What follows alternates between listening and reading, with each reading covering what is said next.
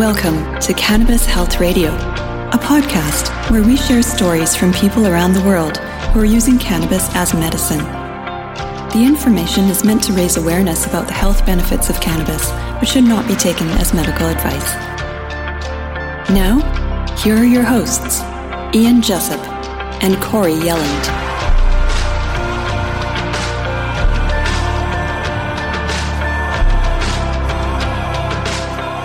Welcome to episode 257 of Cannabis Health Radio. I'm Ian Jessup. And I'm Corey Yelland. A brain tumor is a collection or mass of abnormal cells in your brain, but how quickly a brain tumor grows can vary greatly. The growth rate as well as location of a brain tumor determines how it will affect the function of your nervous system. And approximately 250,000 people around the world are diagnosed with brain cancer each year. And in the U.S., the 5-year survival rate is 33%. And joining us to tell us her remarkable story of how she conquered brain cancer is Sherry-Ann Baker, who is from Alberta, Canada. Sherry-Ann, thanks for doing this. Thank you for having me on the show. Sherry-Ann, what symptoms were you experiencing prior to going to the doctor for a diagnosis? Okay, well, what happened was I didn't have any symptoms until I had what actually happened was I was at a parade, and as soon as the parade was over, I stood up. And as soon as I stood up, I felt really out of it. And you know, I smoke cannabis, so I know what it feels like to be out of it, but I just didn't feel that kind of out of it. I felt like I was out of my body is kind of how I felt. I knew I was physically in my brain, but I just didn't feel like I was in my body. But anyway, I didn't say anything to my girlfriend, and we just kind of started strolling down the road. And as we were walking down the road, I would walk with put my left foot down on the road, and I'd have no problem. But as soon as I put my right foot down, I started to fall. And then my girlfriend kind of grabbed me and looked at me strange. And I'm like, oh, I looked down and I thought maybe I had stepped off the sidewalk, but I hadn't. I was clearly still on the ground. And so anyway, I walked again put my left foot down, and I went to put my right foot down again. And once again, it was like I was stepping into a pool of water, and there was no solid ground. So right away, she was a nurse, and she's like, oh, that's not good. And I said, she wanted to take me to the hospital right away. And, I just said, no, let's just go back to your place and we'll see how I feel. So by the time we walked, I guess it was about 2 blocks to my car. By the time we got to my car, I knew inside there was a big issue happening, but I didn't want to say anything to her. Whether I didn't want to say anything or I just don't think I could. By the time we got to my car, she was jumping in my car. I was driving, and she jumped into my car, and I was paralyzed. Just totally paralyzed. I was in my brain, but I couldn't move. I couldn't get my feet to move. I couldn't get my hands to move. And she, I don't think I really don't know, because I was just kind of focused on me, but it seemed like I was standing there for about 5 minutes before she said, Sherry-Ann, are you getting in the car? And then I just started to cry. And I said, Lori, I can't move. And she just jumped out of my car, out of the passenger side, and ran over to the driver's side and says, what do you mean you can't move? And I just stood there crying. I said, I can't move. So her being a nurse, she just grabbed me by the shoulders and she literally had to walk me and force me over to the passenger side. She had to push me into my car, lift up my feet, push me, swing me around and shut my door. I was totally paralyzed at this point. So thank God the hospital was only about 2 blocks from where we were. She zoomed up to the hospital. I remember us pulling into the emergency. She ran over and got a wheelchair, because at this point, like I said, I was paralyzed. She got a wheelchair, plunked me in the wheelchair, and she ran me into the hospital and told the nurse what was happening. And then by the time the nurse had come and got me, and that's the last thing I remember. I can't remember anything after that. And then all I was told was by the time she went and moved my car from the emergency parking lot into the regular parking lot and came back into the hospital, she said there was about 7 doctors all around me, and I had a grand mal seizure for about 8 minutes. And her being a nurse, she was allowed to go right in. And so I guess they were able to calm me down, I guess, whatever they do with your grand mal seizure. And I sat in that hospital in Cranbrook, BC for 3 days, and they had no idea what was going on. They thought either I had a stroke that day, or maybe a few days prior. They weren't sure. And so I was frustrated with them not knowing what was going on, and they had no MRI machine at that hospital, only a scan, and they could see there was a lesion on my brain, but they still weren't sure what it was. So I admitted myself out of the hospital, and I drove back to Lethbridge, and that's when I started contacting doctors here. And it took me, that was June 18th, 2017.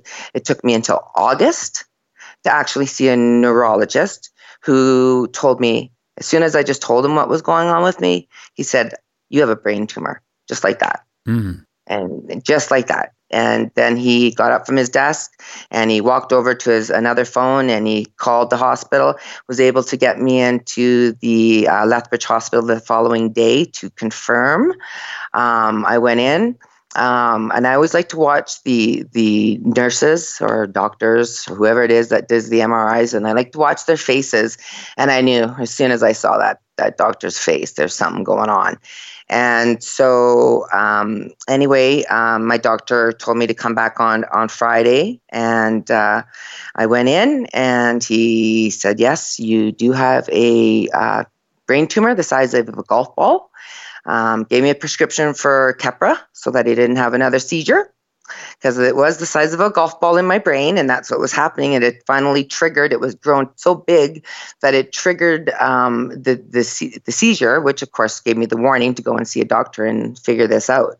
So as soon as that was the Friday, as soon as that we figured it out, it was a brain tumor, he sent me right up to Foothills, and the gong show started.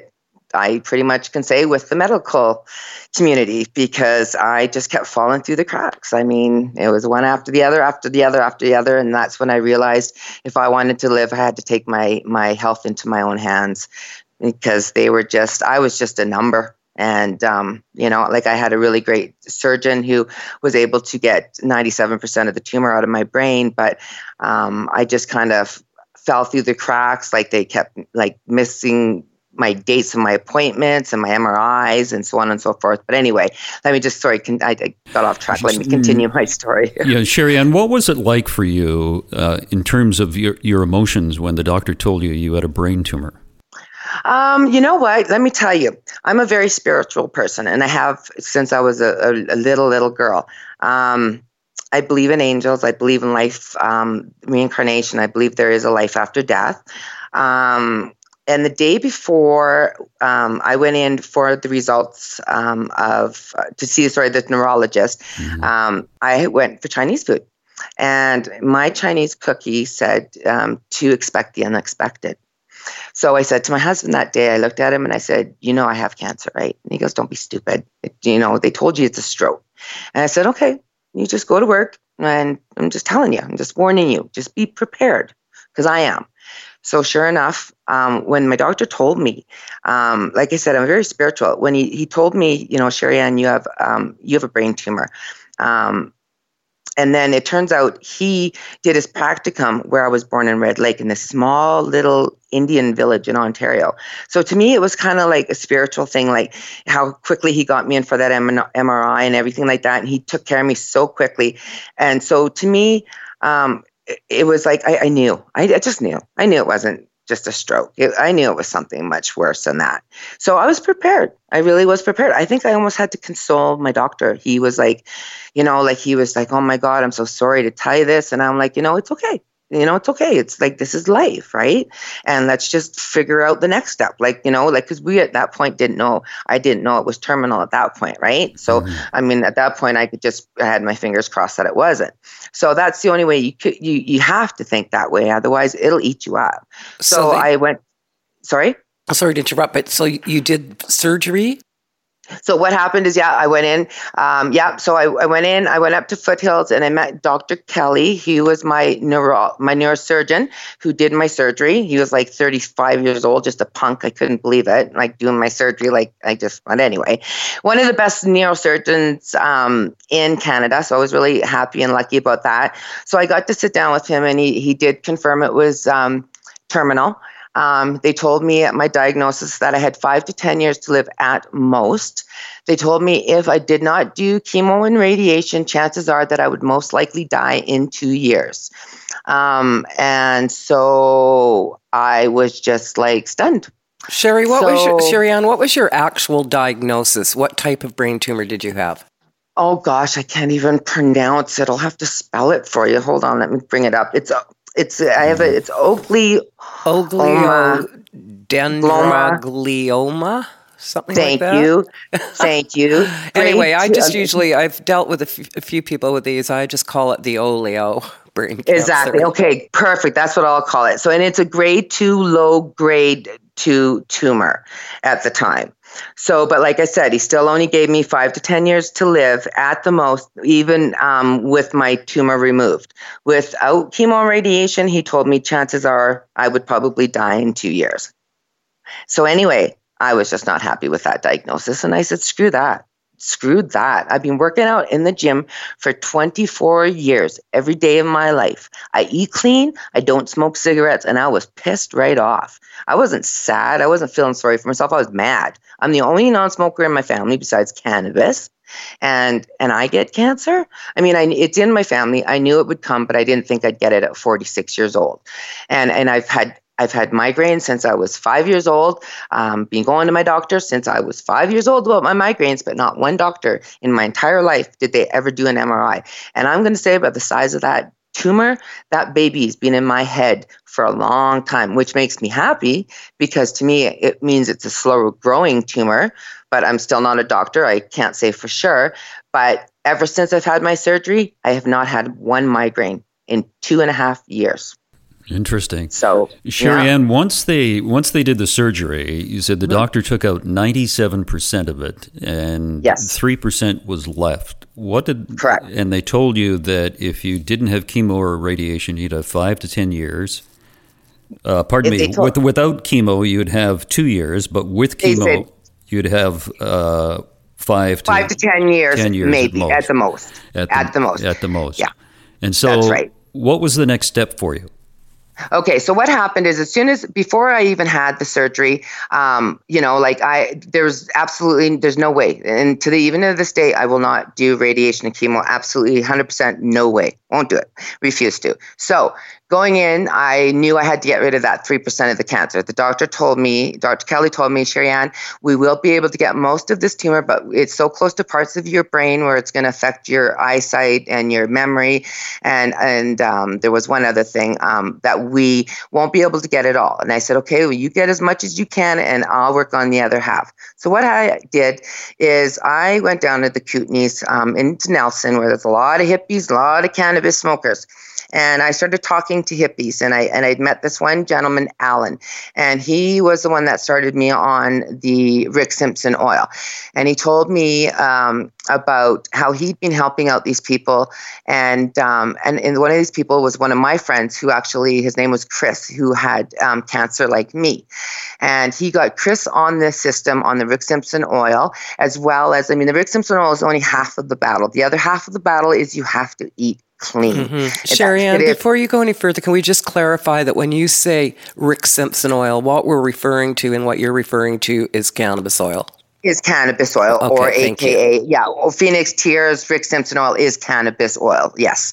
And so so I let my doctors know what happened. I talked to Alan, and so what Alan told me is he was giving Chris the Rick Simpson oil and also put Chris on this really strict diet. No sugars, carbs, fats, flours, or red meats. As well as he got him on the Budwig diet, which is organic flaxseed oil and cottage cheese. And frankincense oil. So I started doing all the same things that Chris was doing. So what happened with Chris is Chris had lung cancer, and he had some stents put in him. And what had happened is when Chris had, he started losing a lot of weight. And what had happened is one of his stents had moved, punctured his lung, and that is what actually killed Chris. When they went in and did an autopsy on Chris, he was cancer-free. Right then and there, I knew that was my answer, and there was no going back, and there won't be. So you started ingesting cannabis oil then? You betcha. In August, as soon as I found out that, in August is when I started taking my cannabis oil. So when I went back to my doctor, my family doctor, I told him, I'm doing what is called Rick Simpson oil cannabis oil. I'm going to do the 2 ounces of the cannabis oil over the next 2 months as quick as I can before my surgery on October 3rd to try and kill as much of this tumor as I can. So I had an agreement with my surgeons that if the oil had killed a considerable amount before October 3rd, I was not even going to do my surgery. So that morning when they were prepping me, I started to cry because I didn't think it had killed any of it. But lo and behold, it actually had started killing it before my surgery. But not enough that I still had to go through the surgery. So I went through the surgery. Surgery was 7 hours on October 3rd, 2017. It was 7-hour surgery. It had 22 staples. It was a really clean, amazing operation. Kudos to Dr. Kelly, because I've seen other people's and it was amazing. I woke up right after surgery, and all I remember is being like, holy shit, I'm alive. And I was throwing up my arms, and I just wanted to get up and run around. And they were just they were shocked. They were shocked on how amazingly I felt, how well I felt. I was eating. Yeah, I was sore. My head hurt. I had a headache. It was a big cut on my head. But I was eating, and I was up, and I was out of the hospital in 26 hours. That's how healthy I was. They couldn't believe it. They literally couldn't believe how amazing I was doing. Okay, so you started on the oil prior to them doing your surgery then? Prior. Not when there was 3% left. No, not when there was 3%. So hold on, let me go on. I still stayed on it, but let me sorry, I don't want to forget this part. I also want to make sure everybody knows this too. It's important because Rick Simpson, let me go back and call it cannabis oil. Cannabis oil will incredibly reduce your blood pressure. So it is really important that you do let your doctors, whether your doctors don't agree with it or not, it's still your body. They have to listen to you. So you have to let your doctors know you're taking it because it does bring your blood pressure down a lot. So when you go into surgery, you do need to get off of it. So with my doctors, because they were so excited at Foothills, they were excited. They were so excited to see the results. They said, Sherry-Ann, we've seen so many other people coming through here doing cannabis oil, and we're seeing really amazing results. And we're so excited to see what's going to happen with you. So yeah, they were thrilled. And so, yeah, I had my operation. Like I said, everything went well. They got 97% of my tumor gone. And then I was admitted out of the hospital the following day. And then as soon as I went home, I started taking my 1 to 2 grams back again of cannabis oil. Okay, so you were doing 1 gram to 2 grams a day? Yes. Okay. Did you do it all orally, and did you do it divided over doses or what? Because these are the type of things people want to know. Yeah, absolutely. I microdose it. So, and I do it with the oil, and I do it on my tongue, under my tongue. So I microdose it. So first thing when I do to get up in the morning, I take all my frankincense, my Budwig, and my pills. Well, just my Keppra, because I don't like the opiates. I'm against the pills. So I put a big gob under my tongue, and I just let it especially with brain cancer, it's the best way to put it is under your tongue. So you just kind of let it go through your system and get in there and let it do its job. And I do that probably about 10 times the day throughout the whole day. Some people can't. Some people have to do it right at, they don't like the buzz. They don't like to be high, where I'm accustomed to it. I've been doing it now for 2.5 years. To me, it's it's just life. I mean, it's no different than taking any of these other pills that they'd probably give you when you take chemo and all that stuff. So when you tried it first, Sherry-Ann, were you getting high? And over the course of the last couple of years, the high has dissipated somewhat? Oh, for sure. Absolutely. Yeah. A long time ago it did. Oh, because I've been doing it now for 2.5 years. I do a gram to gram and a half a day. And I function just normally. I can drive. I can do everything like a normal person. Can we talk about how much you took when you were actually fighting it? Like when you initially started out? Yes, I did. I tried to do 2 ounces in 2 months before that surgery. So that's what I did. And then after my surgery, I just continued doing a gram every day. And that's what I do every day now. And then what happened is, so a week after my surgery, of course, you go and you see your radiologist, whatever, and they try to push the chemo and radiation. Once again, I said to him, no, I told you before surgery, don't even want to discuss it. I'm not doing it. So anyway, they were kind enough to let me go. And I said, just if you could, please just schedule me another MRI for the first week in January. That's how 150% I am that cannabis oil kills cancer. So I went back on January, I believe it was the 5th, to have my MRI. And let's put it this way. I knew I was clean the day before because my family doctor never phones me ever to remind me of a doctor's appointment. He phoned me like an hour before he closed the day before and just to remind me about my appointment. So I didn't make anything of it. I didn't tell my mom to get her all excited or anything. I just went in because I kind of like doing this stuff on my own. And I went in and I sat down with Dr. Smith and I was a little nervous, still a little scared.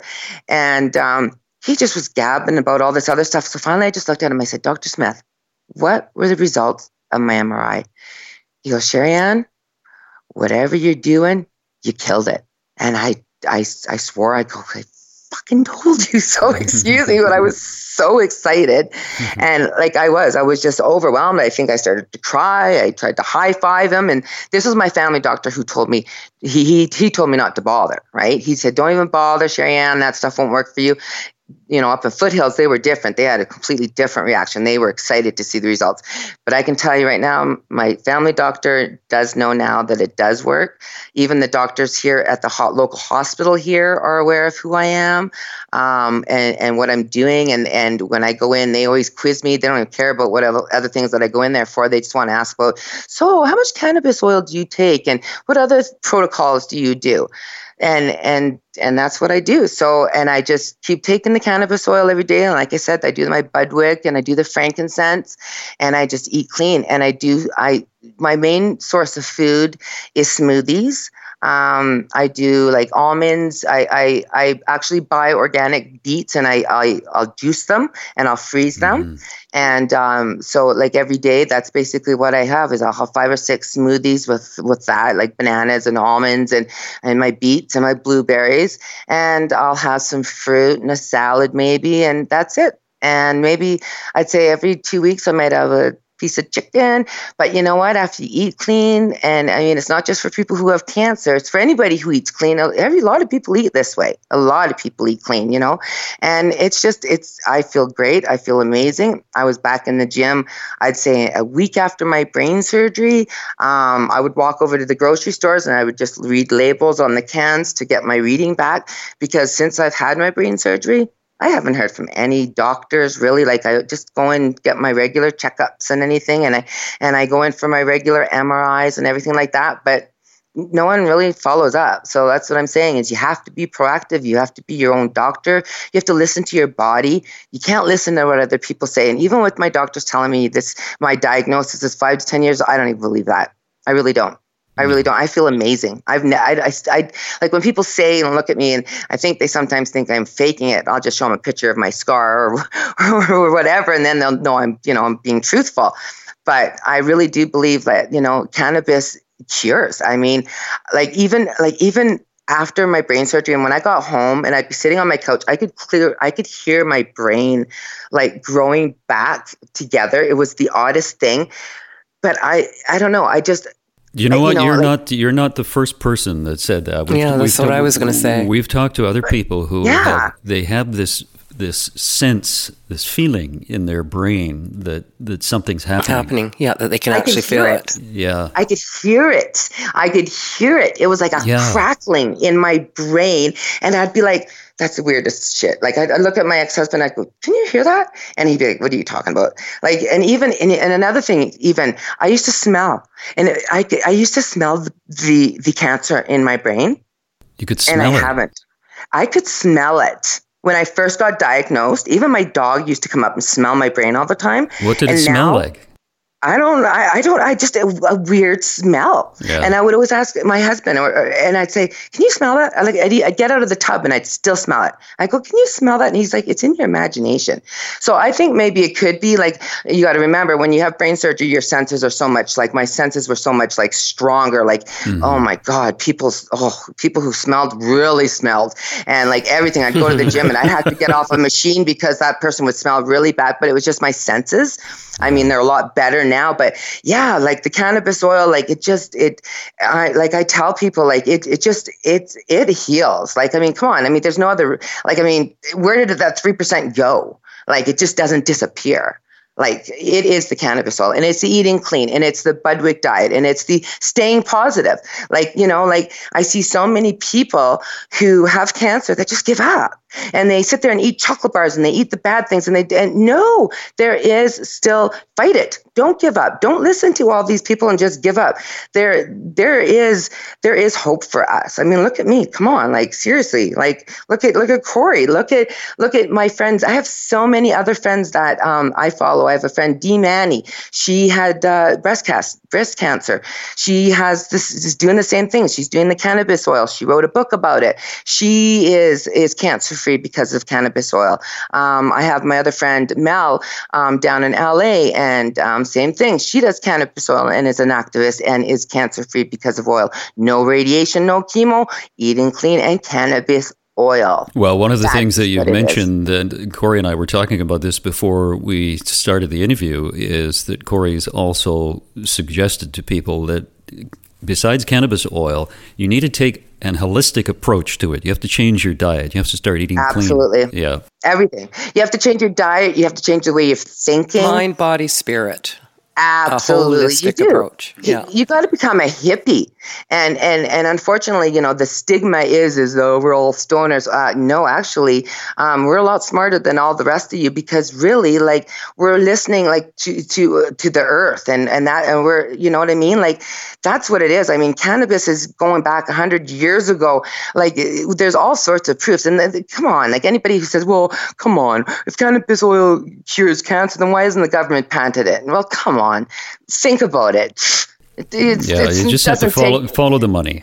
Seriously, really, right? And, you know, and what I tell people is I don't push it on people. I just tell them my story. And you know what? If it works for you, go for it. But for me, when I was told at 46 years old, I had 5 to 10 years to live after being so healthy, this to me, and knowing Chris was cancer-free because of it, this was my answer. And I still, I talk to people, like, I'm moving back to Toronto at the end of the month, and everybody's like, oh, can I come over and help you unpack? Why? I'm really healthy. Trust me. I might be 51, but I can still run circles around you guys, even though I have brain cancer. Seriously, like, I don't even feel like I have cancer. I don't. And if this is what cancer looks like, it looks pretty damn good to me. Well, you don't have, Sherry-Ann, you don't have cancer. And what else have you noticed as a result of taking cannabis oil that has improved in your life? Just everything. The whole quality. I'm happier. I've always been, though. I've smoked cannabis since I was younger. Okay. And it's funny because as a teenager, my mom always knew I was a hippie. And when I'd be grouchy or whatever, my mom would go, Sherry-Ann, go smoke a joint. So that does help. And it helps a lot of people with a lot of depression. Of course, with my diagnosis and even prior to that, you know, I've always fought a little bit with depression and stuff like that. And it does does help. It definitely does help. Even if we just, if we take cannabis oil, or if we just smoke a joint, sometimes we might just sit there and stare out into space, but at least we're happy. My parents were alcoholics, and I'm telling you, I wish they would have smoked cannabis, because what I saw and growing up as a child was horrific.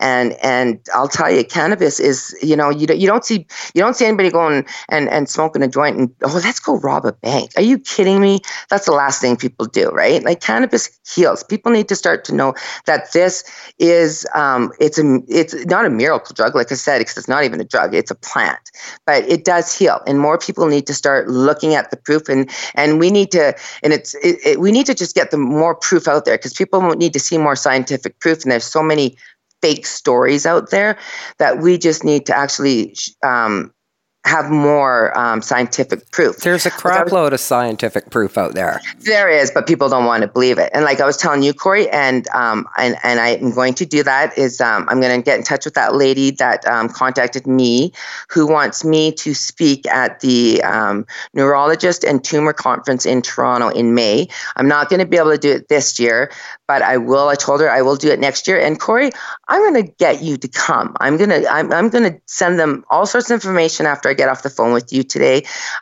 because you are the guru. You are the person I send to, because I have learned a lot of stuff from you. And if I can't answer a question, which I can't answer a lot of questions, because I really can't. Like, yes, I know how I'm healing myself and stuff, but you have talked to so many people, and I sent to so many people to you, and more people need to hear your story, and more people need to know about you, because you are helping millions of people around the world. You've helped me, and we need to get you out there more.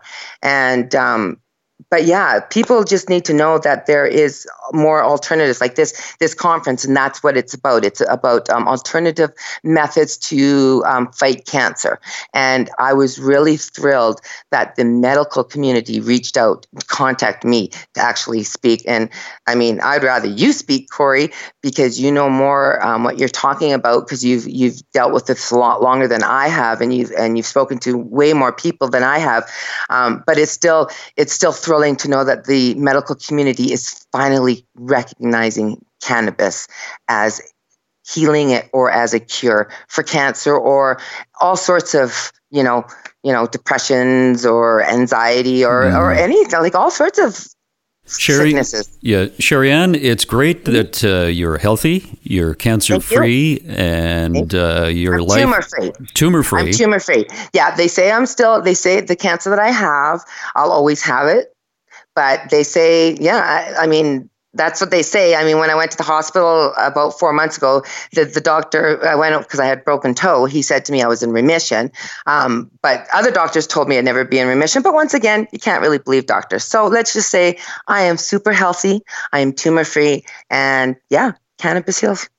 Sherry-Ann, thanks for doing this. We greatly appreciate it. Thank you very much for having me. And you guys have a wonderful day. Thanks, Sherry-Ann. Take care. Thanks, Corey. Take care. Bye. Bye-bye. And that was episode 257 of Cannabis Health Radio. We'd like to thank Ron Zahar, our producer, for his invaluable work, because we wouldn't be doing this without Ron.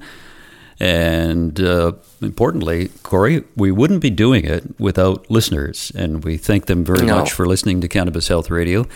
Even though Facebook is still shadow blocking us, we will continue to put out these podcasts as long as we can, and with the support of Ron. Yeah, we're very grateful to Ron. And we'd like to thank you, listeners, for tuning in to Cannabis Health Radio. And if you'd like to contribute to Cannabis Health Radio, you can do so. You can make a one-time donation, or on Patreon, you can make a monthly donation. And we thank you very much for listening. Thanks for listening to Cannabis Health Radio. For more information and to search previous podcasts, visit our website, cannabishealthradio.com. Subscribe so you don't miss new episodes. And follow us on Facebook, Instagram, and Twitter. This podcast is made possible by donations from our listeners. If you found the information helpful, please consider making a donation in any amount through our website. You can also help us share our message by leaving a review on your podcast listening platform. We are very grateful for your support. Thank you.